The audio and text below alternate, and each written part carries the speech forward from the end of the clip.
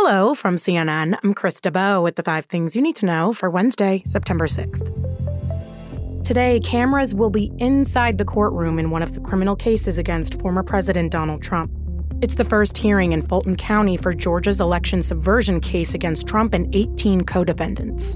And a judge will hear arguments over whether a trial should start as soon as October 23rd, like the district attorney wants, or after the 2024 election, as Trump has requested. CNN's Paula Reed has more on what to expect today. Now, today, they're focused not only on scheduling, but also the possibility of breaking this case up into smaller cases. They've asked the district attorney to come with a good faith estimate of just how long it's going to take for her to put on a trial with 19 defendants. Already, several people charged in this case have asked to separate or sever their case from the rest of the group in the hopes of getting a faster trial. Ukraine says a Russian missile strike on a market has killed at least 16 people and injured more than 20. In one of the worst attacks in months, the strike hit the center of a town close to the front lines in the Donetsk region, and videos from the scene showed a fierce fire and thick black smoke rising. Ukrainian President Volodymyr Zelensky has described the attack as utter inhumanity and said the death toll could rise. This happened as U.S. Secretary of State Antony Blinken is in Kyiv today to get an update on Ukraine's counteroffensive. It's now in its 4th month, and there are reports it hasn't been going as well as expected. But Ukrainian officials say their forces have made some recent significant gains. The convicted murderer who escaped a Pennsylvania prison is still on the run.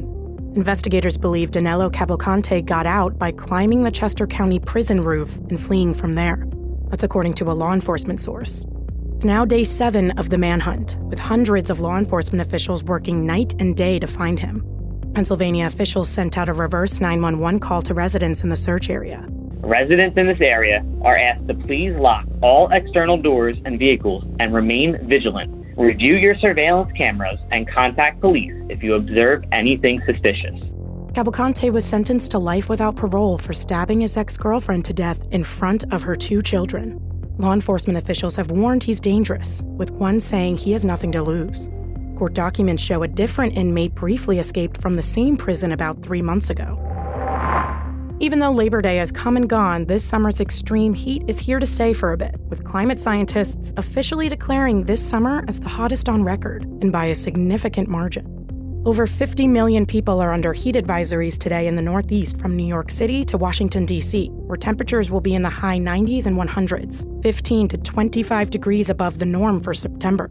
As for the rest of the world, EU climate scientists say this past June to August was the planet's warmest period since records began in 1940. CNN's Bill Weir has more on this troubling report.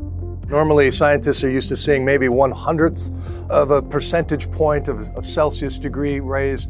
This new record is over 3/10 of a degree Celsius, shattering the previous records. The bar chart, it looks like a hockey stick. Sadly, the alternative headline to this is also maybe the coolest summer of the rest of our lives. El Nino is just beginning. Next year predicted to be much warmer. Bill Gates makes a bet on a famous beer company. That's next. Bud Light's parent company, Anheuser-Busch, may be having a miserable year, but there's at least one prominent investor who believes in the St. Louis Brewing Company, Bill Gates. A regulatory filing shows the Bill and Melinda Gates Foundation Trust bought nearly $100 million of its stock, which signals Gates has confidence the brewer can make a comeback after the steep sales slump of one of its biggest beers. He bought the stock around the time the company reported earnings that fully encompassed the fallout from Bud Light's partnership with transgender influencer Dylan Mulvaney.